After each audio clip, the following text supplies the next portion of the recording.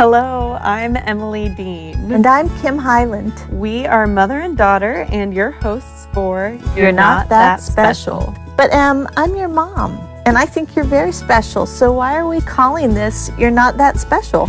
Because in a world that tells me I'm either not so great or I could be great if I just did this, I want to know that I can just be me, embracing the wonder and joy of my everyday life.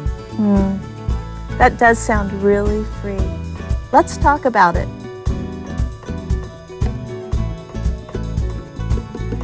Hello, Mom. Hey, Emmy. How are you this almost afternoon? I'm good. We are just about headed into Advent. I guess by the time this comes out, we will be in Advent. Yeah, this will come out the day after the first Sunday of Advent. So, yeah, right now we're 2 days away from Thanksgiving. Yes. But right after Thanksgiving is Advent. Hold out the holy. Yeah, Advent. That is truly the feeling, isn't it? When you think Christmas, it's like da da da da da da da da da da da. And to some people, that makes you want to jump up and start dancing, and to others, you're like, I'm gonna hide in a closet. Yeah, I feel a little bit of both. And this year, of course, so many people have gone all in very early, which I respect. I really do. We talked about this last podcast. We want joy. And isn't it beautiful how we know that Christmas will bring that. Will bring that, and the lights and the colors. And, you know, as followers of Jesus, we are very aware of the deep meaning and all the representation of all of that, the lights, the colors, the beauty. But even people who aren't Christians, still, there's something in them that recognizes the beauty and joy of it. And that's God's gift to all of his creation. Yeah, so, and I love Advent. Me too. I think every year I just want to kind of sink deeper into Advent. What are some of the things that you do? Because I know for a lot of people, when they think about Advent and they, want to kind of start in that on a deeper level than years prior. Yeah. There are so many books and resources. There are so many different ideas about how to do that. I know, just for younger people maybe who haven't made a tradition of, just walking through Advent and think about it more like Christmas. What do I do? How do I prepare? Just looking at like a holiday to-do list. Like, how do you sink deeply into Advent each year? Right. Well, I would say, first of all, I feel like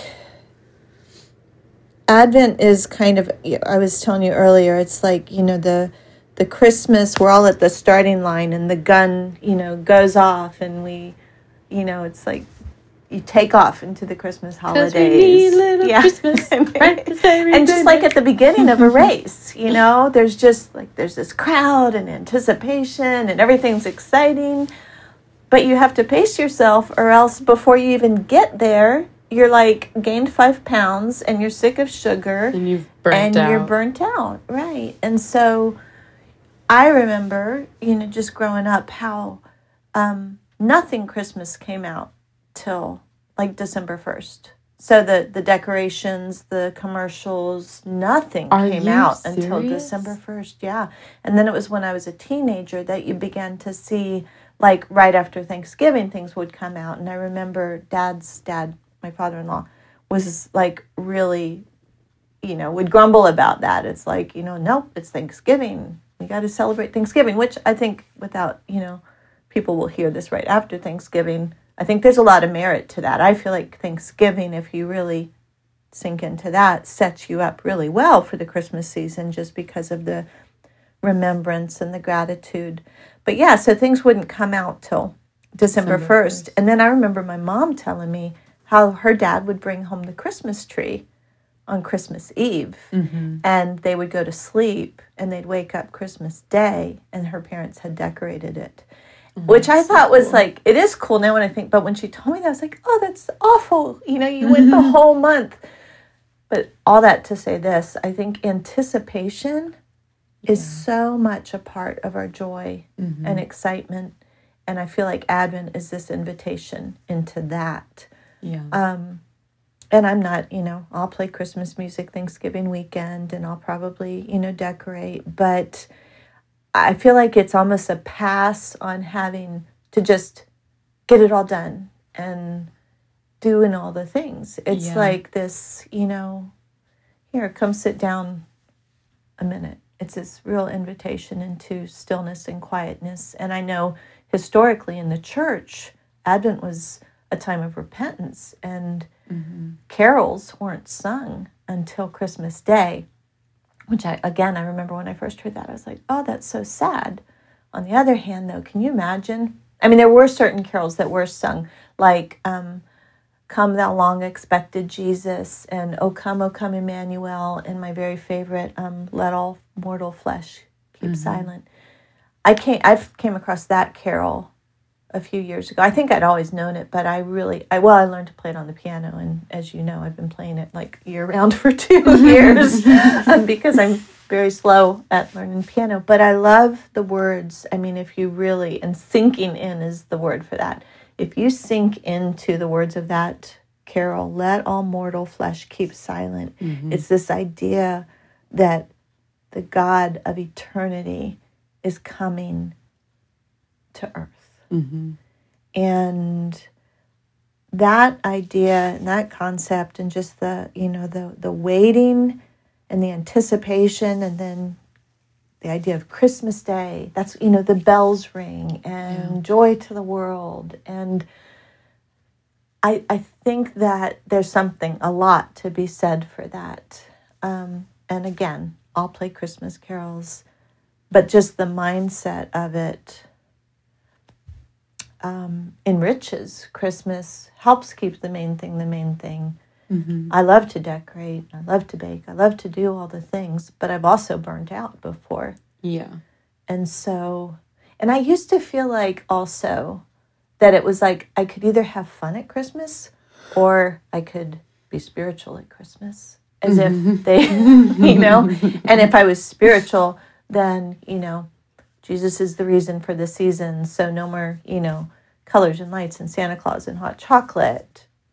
And I don't believe that either, you know. So the practical parts are, I love, I have so many books on Advent. I actually get frustrated because I can never read them all. But I think just that taking time and having a book is really helpful. One of my favorites is Come Lord Jesus, The Weight of Waiting by Chris Camille, who we know. I think her Advent book is wonderful. I haven't read that. I remember when it came out, and I was like, I got to get that, and then I didn't. Yeah, and then you have the one by Ann Voskamp, right? Didn't you read that one? That's what I was going to say. What is that one called? Is it The Greatest Gift? Yeah. I remember really beautiful. That was the first year that I pressed in and was like, I want to participate in Advent in that way. Kind of like first baby. I think it was, with Elisha. I started reading that. Oh my gosh, I just was transported back. Because I remember an Instagram picture I took with the book. I remember it was just Elisha, and I had put up lights in our bedroom. Yeah, first time decorating for Christmas. Yeah, that was special. That was a really precious time. She writes so beautifully. She does, yeah. But I think there's so many good ones out. There's a new one out by Tish Oxenreider called Shadow and Light that I ordered recently. I'm a sucker for new books, but especially Christmas books. So I'll add it to my stack and maybe read it. And we'll link all 3 of these books in the show notes. We will. But yeah, just,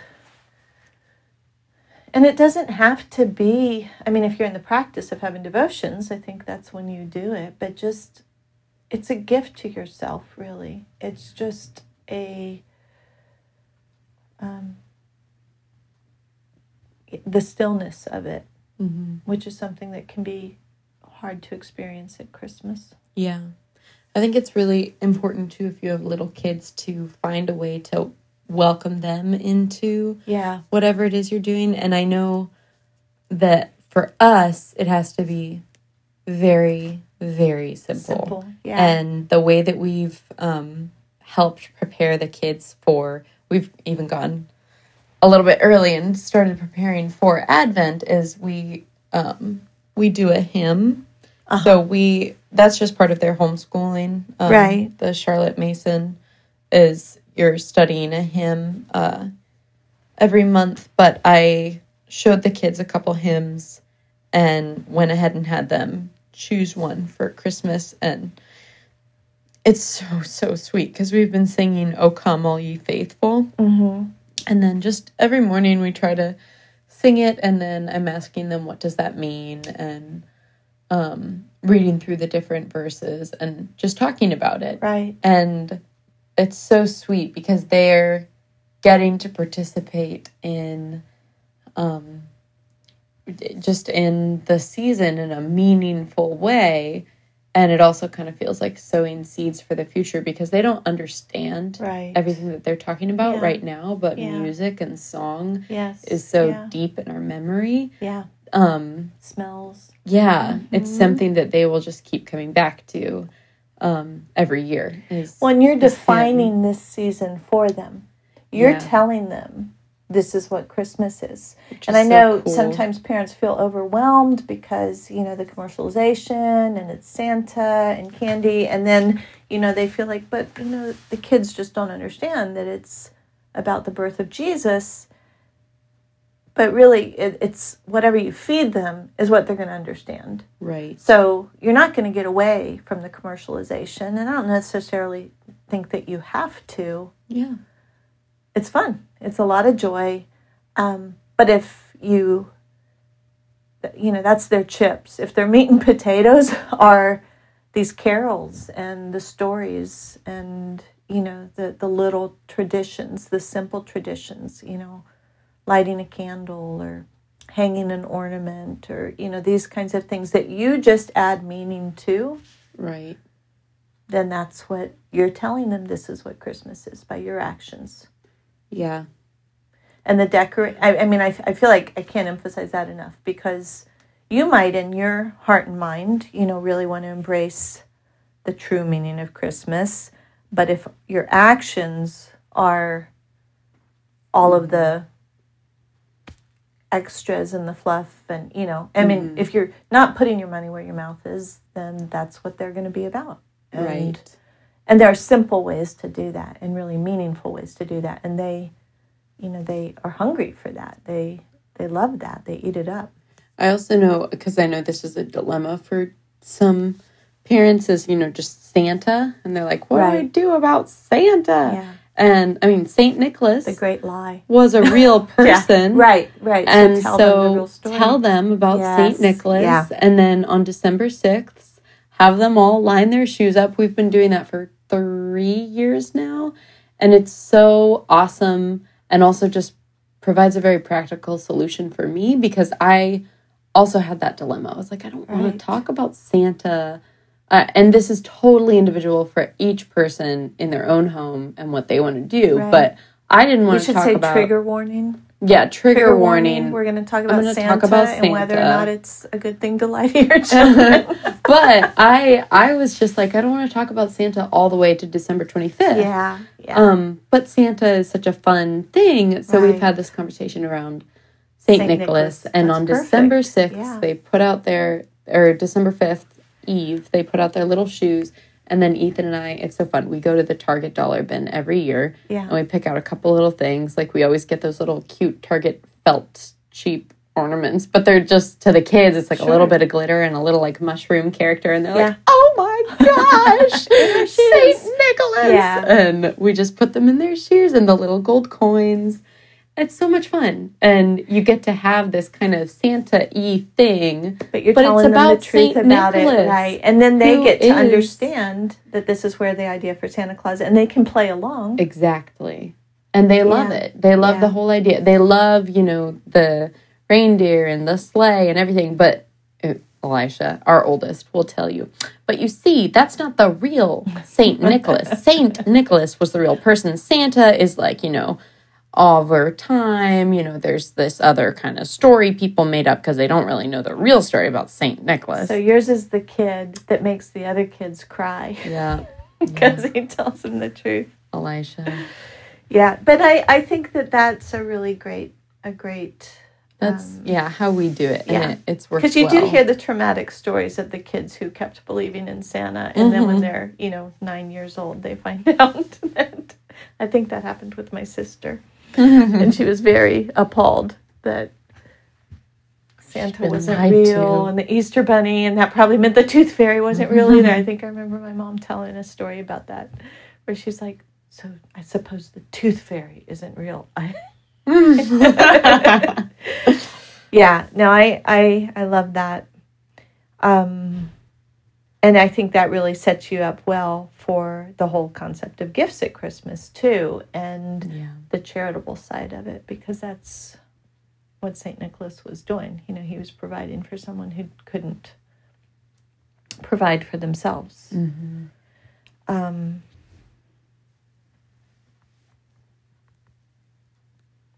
Very good idea. I had another thought.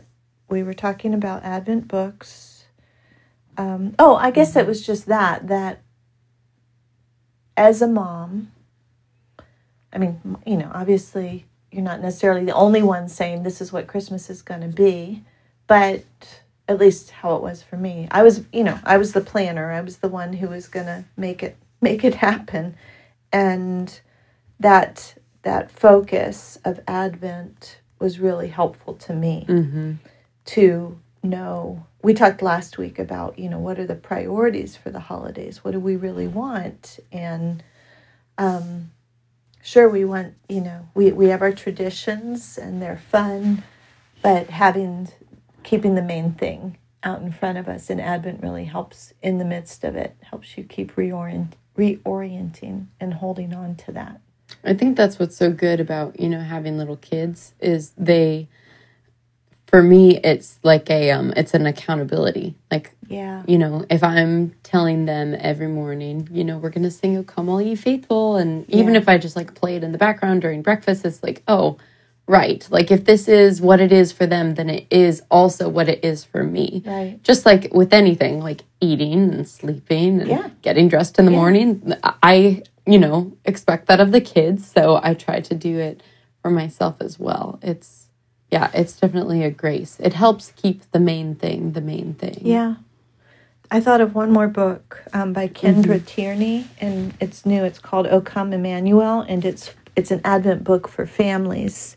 Oh, awesome. And she, I know with that book, has a PDF of ornaments.